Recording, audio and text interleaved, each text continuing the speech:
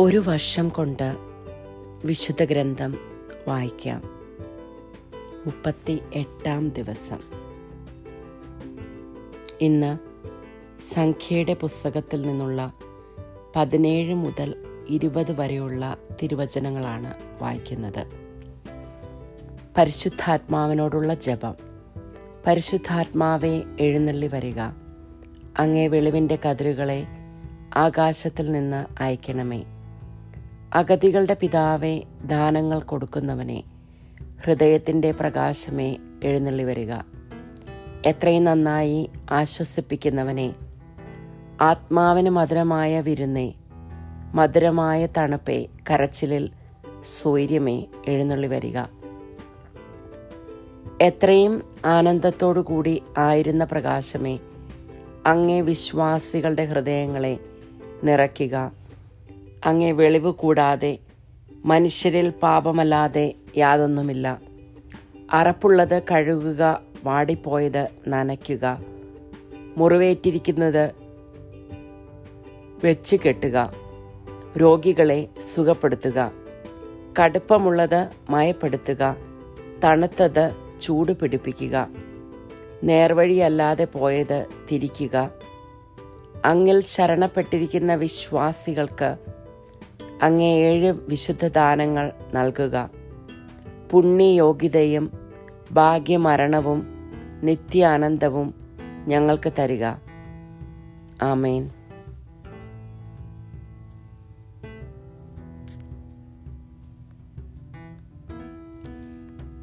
ഇന്ന് മനപ്പാഠമാക്കേണ്ട തിരുവചനം സംഖ്യയുടെ പുസ്തകം 18-ാം അധ്യായം 20-ാം തിരുവചനം. കർത്താവ് അഹരോനോട് അരുളി ചെയ്തു, ഇസ്രായേലിൽ നിനക്ക് ഭൂമി അവകാശമായി ലഭിക്കുകയില്ല. അവരെ പോലെ നിനക്ക് ഓഹരിയും ഉണ്ടായിരിക്കുകയില്ല. ഞാനാണ് നിന്റെ അവകാശവും ഓഹരിയും. കർത്താവ് അഹരോനോട് അരുളി ചെയ്തു, ഇസ്രായേലിൽ നിനക്ക് ഭൂമി അവകാശമായി ലഭിക്കുകയില്ല. അവരെ പോലെ നിനക്ക് ഓഹരിയും ഉണ്ടായിരിക്കുകയില്ല. ഞാനാണ് നിന്റെ അവകാശവും ഓഹരിയും. സംഖ്യയുടെ പുസ്തകം 18-ാം അധ്യായം 20-ാം തിരുവചനം.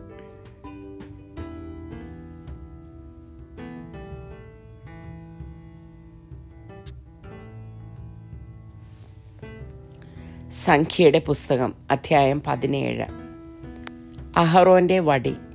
കർത്താവ് മോശയോട് അരുളി ചെയ്തു, ഇസ്രായേൽ ജനത്തോട് പറയുക, ഗോത്രത്തിന് 1 വീതം എല്ലാ ഗോത്രനേതാക്കന്മാരിലും നിന്ന് 12 വടി വാങ്ങി ഓരോന്നിലും പേരെഴുതുക. ലേവി ഗോത്രത്തിന്റെ വടിയിൽ അഹറോന്റെ പേരെഴുതുക. കാരണം ഓരോ ഗോത്രത്തലവനും ഓരോ വടി ഉണ്ടായിരിക്കണം. സമാഗമ കൂടാരത്തിൽ ഞാൻ നിങ്ങൾക്ക് ദർശനം അനുവദിക്കുന്ന സാക്ഷ്യപേടകത്തിന് മുന്നിൽ നീ അവ വയ്ക്കണം. ഞാൻ തിരഞ്ഞെടുക്കുന്നവന്റെ വടി തളിർക്കും. അങ്ങനെ നിങ്ങൾക്കെതിരായുള്ള ഇസ്രായേൽ ജനത്തിന്റെ പിറുപിറുപ്പ് ഞാൻ അവസാനിപ്പിക്കും. മോശ ഇസ്രായേൽ ജനത്തോട് സംസാരിച്ചു. എല്ലാ ഗോത്രത്തലവന്മാരും ഗോത്രത്തിന് 1 വടി എന്ന കണക്കിൽ 12 വടി മോശയ്ക്ക് കൊടുത്തു. അഹറോന്റെ വടി മറ്റു വടികളോടൊപ്പം ഉണ്ടായിരുന്നു. സാക്ഷ്യകൂടാരത്തിൽ കർത്താവിന്റെ മുൻപിൽ മോശ വടികൾ വെച്ചു. പിറ്റേ ദിവസം മോശ സാക്ഷ്യകൂടാരത്തിലേക്ക് ചെന്നു.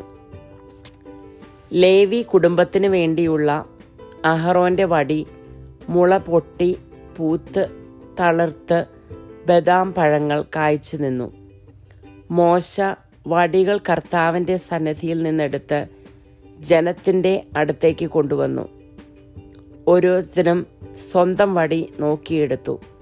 കർത്താവ് മോശയോട് അരുളി ചെയ്തു, അവരുടെ പിറുപിറുപ്പ് അവസാനിപ്പിക്കുന്നതിനും അവർ മരിക്കാതിരിക്കുന്നതിനും കലഹക്കാർക്ക് ഒരടയാളമായി സൂക്ഷിക്കുന്നതിനും വേണ്ടി അഹറോന്റെ വടി സാക്ഷ്യപേടകത്തിന് മുൻപിൽ വയ്ക്കുക. മോശ അപ്രകാരം ചെയ്തു. കർത്താവ് കൽപ്പിച്ചതുപോലെ അവൻ പ്രവർത്തിച്ചു. ഇസ്രായേൽ ജനം മോശയോട് പറഞ്ഞു, ഇതാ ഞങ്ങൾ മരിക്കുന്നു, ഞങ്ങൾ നശിക്കുന്നു, ഒന്നൊഴിയാതെ ചത്തൊടുങ്ങുന്നു. കർത്താവിൻ്റെ കൂടാരത്തെ സമീപിക്കുന്ന ഏവനും മരിക്കുന്നു. ഞങ്ങളെല്ലാവരും നശിക്കണമോ?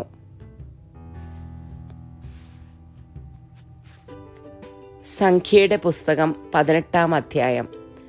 പുരോഹിതനും ലേവ്യരും. കർത്താവ് അഹറോനോട് അരുളിച്ചെയ്തു, നീയും പുത്രന്മാരും നിന്റെ പിതൃഭവനം മുഴുവനും വിശുദ്ധ സ്ഥലത്ത് സംഭവിക്കുന്ന അകൃത്യങ്ങൾക്ക് ഉത്തരവാദികൾ ആയിരിക്കും. നിങ്ങളുടെ പൗരോഹിത്യ ശുശ്രൂഷ സംബന്ധിച്ചുണ്ടാകുന്ന തെറ്റുകൾ നീയും പുത്രന്മാരും ഏറ്റെടുക്കണം. നീയും പുത്രന്മാരും സാക്ഷ്യ കൂടാരത്തിന് മുൻപിൽ വരുമ്പോൾ നിങ്ങളെ സഹായിക്കുന്നതിന് നിന്റെ പിതൃഗോത്രജന്മാരായ ലേവ്യ സഹോദരന്മാരെയും കൊണ്ടുവരിക.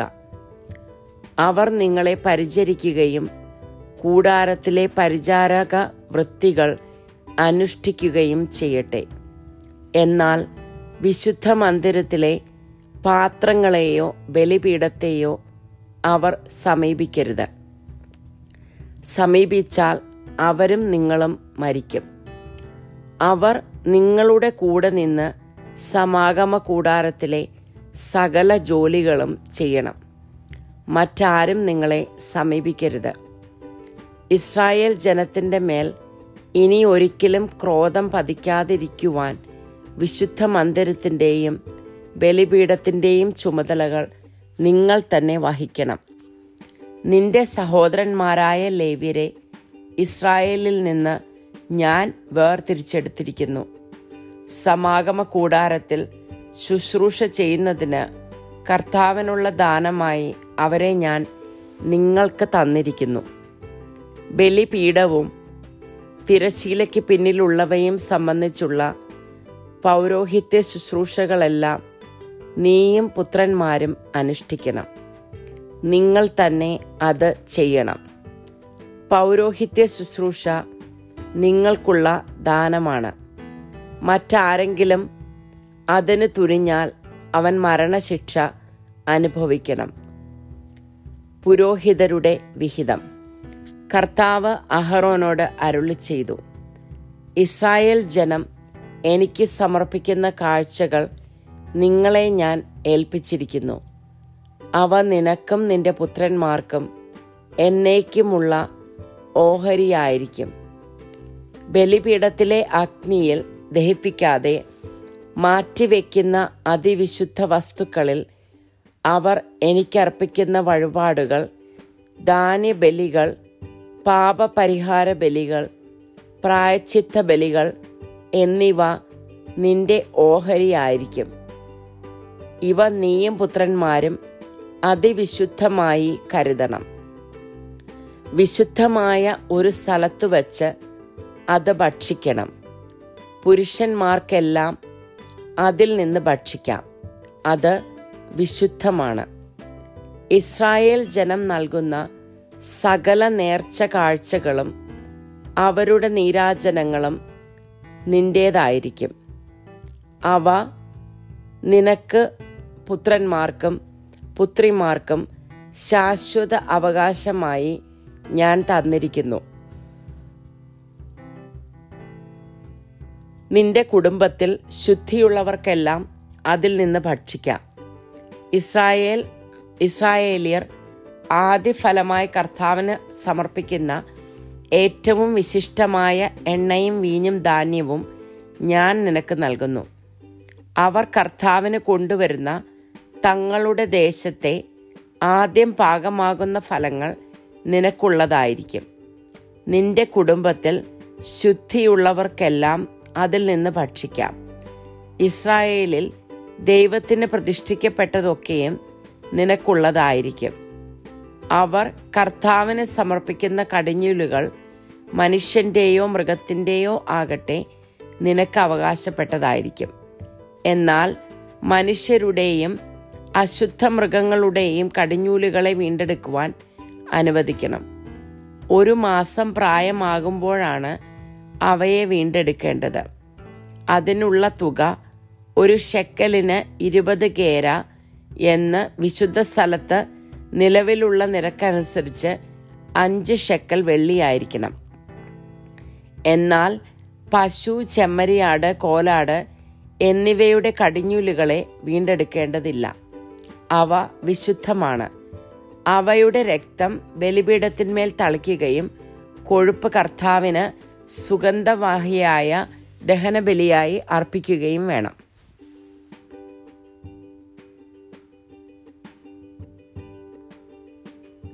നീരാജനം ചെയ്ത നെഞ്ചും വലത്തെ കാൽ കുറകും പോലെ അവയുടെ മാംസം നിനക്ക് അവകാശപ്പെട്ടതാണ്. ഇസ്രായേൽ ജനം കർത്താവിന് നീരാജനമായി സമർപ്പിക്കുന്ന വിശുദ്ധ കാഴ്ചകളെല്ലാം നിനക്കും പുത്രന്മാർക്കും പുത്രിമാർക്കും ശാശ്വത അവകാശമായി ഞാൻ നൽകുന്നു.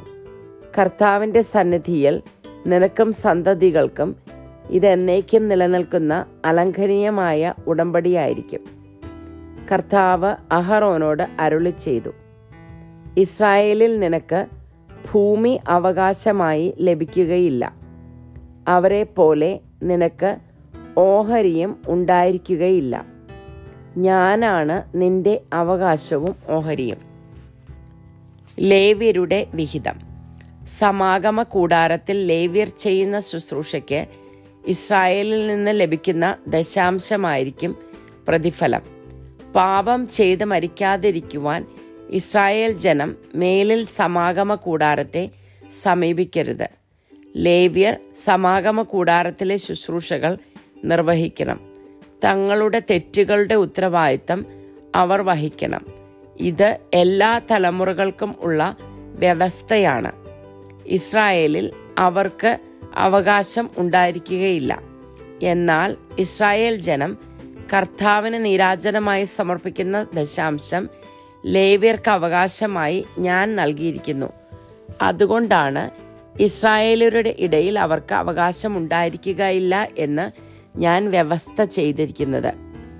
കർത്താവ് മോശയോട് അരുളി ചെയ്തു, ലേവ്യരെ അറിയിക്കുക, ഇസ്രായേലിൽ നിന്നും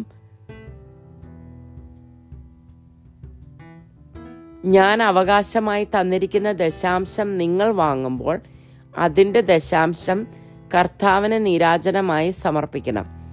നിങ്ങളുടെ ഈ കാഴ്ച മെതിക്കളത്തിൽ നിന്നുള്ള ധാന്യം പോലെയും നിറഞ്ഞ ചക്കിൽ നിന്നുള്ള വീഞ്ഞു പോലെയും പരിഗണിക്കപ്പെടും. ഇസ്രായേലിൽ നിന്ന് സ്വീകരിക്കുന്ന ദശാംശങ്ങളിൽ നിന്നെല്ലാം നിങ്ങൾ കർത്താവിന് നീരാജനം അർപ്പിക്കണം. കർത്താവിനുള്ള ഈ കാഴ്ച പുരോഹിതനായ അഹറോന് കൊടുക്കണം. നിങ്ങൾക്ക് ലഭിക്കുന്ന കാഴ്ചകളിൽ ഏറ്റവും ശ്രേഷ്ഠവും വിശുദ്ധവും ആയതിൽ നിന്ന് കർത്താവിൻ്റെ നീരാജനം അവിടത്തേക്ക് സമർപ്പിക്കണം. ആകയാൽ നീ അവരോട് പറയുക, ഉത്തമ ഭാഗം അർപ്പിച്ചു കഴിഞ്ഞ് ബാക്കിയുള്ളത് ധാന്യവും മുന്തിരിയും പോലെ ലേവ്യർക്കുള്ളതാണ്. സമാഗമ കൂടാരത്തിൽ ചെയ്യുന്ന ജോലിക്കുള്ള പ്രതിഫലമാകയാൽ നിങ്ങൾക്കും കുടുംബാംഗങ്ങൾക്കും അത് എവിടെ വെച്ച് വേണമെങ്കിലും ഭക്ഷിക്കാം. ഏറ്റവും നല്ല ഭാഗം നീരാജനം ചെയ്തു കഴിഞ്ഞാൽ പിന്നെ അത് നിമിത്തം നിങ്ങൾക്ക് കുറ്റമുണ്ടാവുകയില്ല. ഇസ്രായേൽ അർപ്പിച്ച വിശുദ്ധ വസ്തുക്കളെ നിങ്ങൾ അശുദ്ധമാക്കുന്നില്ല, അതുകൊണ്ട് നിങ്ങൾ മരിക്കുകയില്ല.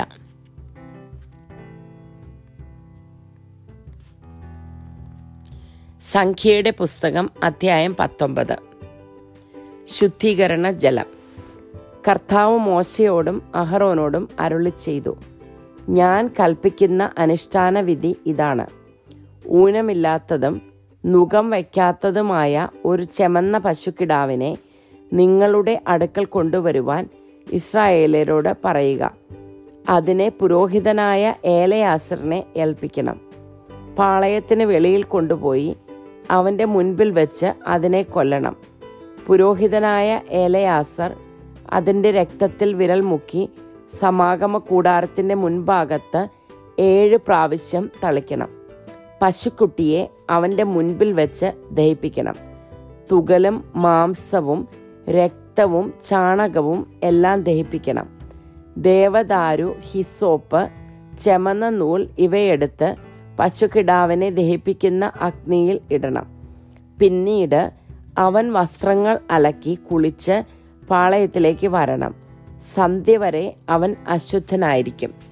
പശുക്കിടാവിനെ ദഹിപ്പിച്ചവനും വസ്ത്രങ്ങൾ അലക്കി കുളിക്കണം. സന്ധ്യ വരെ അവൻ അശുദ്ധനായിരിക്കും. ശുദ്ധിയുള്ള ഒരാൾ പശുക്കിടാവിൻ്റെ ചാരം ശേഖരിച്ച് പാളയത്തിന് പുറത്ത് വൃത്തിയുള്ള ഒരു സ്ഥലത്ത് നിക്ഷേപിക്കണം. അത് ഇസ്രായേൽക്കാർക്ക് പാപമോചനത്തിനുള്ള ശുദ്ധീകരണ ജലം തയ്യാറാക്കുന്നതിനായി സൂക്ഷിക്കണം. പശുക്കിടാവിൻ്റെ ചാരം ശേഖരിച്ചവൻ വസ്ത്രം അലക്കണം. സന്ധ്യ വരെ അവൻ അശുദ്ധനായിരിക്കും. ഇസ്രായേലിയർക്കും അവരുടെ ഇടയിൽ പാർക്കുന്ന പരദേശികൾക്കും ശാശ്വത നിയമമാണിത്. മൃതശരീരത്തെ സ്പർശിക്കുന്നവൻ 7 ദിവസത്തേക്ക് അശുദ്ധനായിരിക്കും. 3-ാം ദിവസവും 7-ാം ദിവസവും ശുദ്ധീകരണ ജലം കൊണ്ട് അവൻ തന്നെ ശുദ്ധനാക്കണം. അപ്പോൾ അവൻ ശുദ്ധനാകും. 3-ാം ദിവസം 7-ാം ദിവസവും ശുദ്ധികർമ്മം നടത്തിയിട്ടില്ലെങ്കിൽ അവൻ ശുദ്ധിയുള്ളവനാവുകയില്ല. ശവശരീരം സ്പർശിച്ചിട്ട് തന്നെ ശുദ്ധീകരിക്കാത്തവൻ കർത്താവിൻ്റെ കൂടാരത്തെ അശുദ്ധമാക്കുന്നു. അവനെ ഇസ്രായേലിൽ നിന്ന് വിച്ഛേദിക്കണം. ശുദ്ധീകരണ ജലം തൻ്റെ മേൽ തളിക്കാത്തത് കൊണ്ട് അവൻ അശുദ്ധനാണ്. അവനിൽ അശുദ്ധി നിലനിൽക്കുന്നു. കൂടാരത്തിനുള്ളിൽ വെച്ച് ആരെങ്കിലും മരിച്ചാൽ അതേക്കുറിച്ചുള്ള നിയമമാണിത്.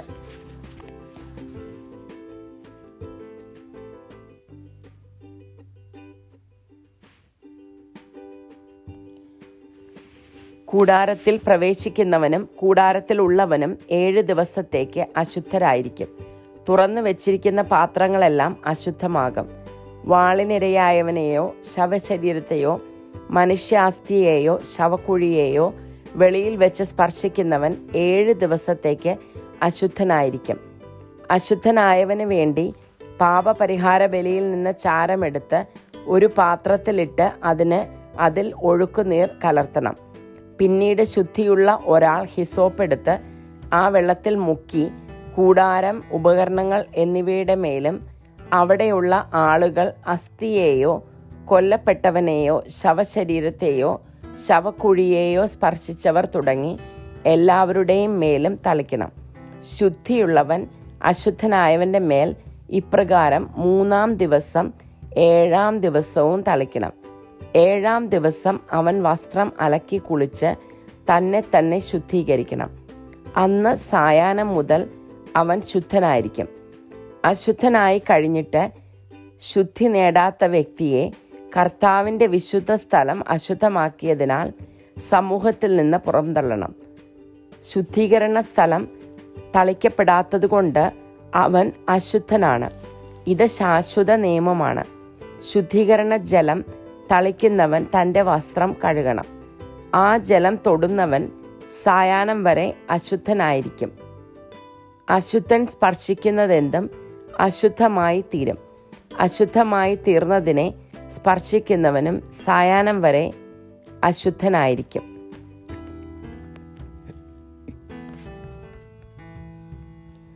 സംഖ്യയുടെ പുസ്തകം അധ്യായം 20.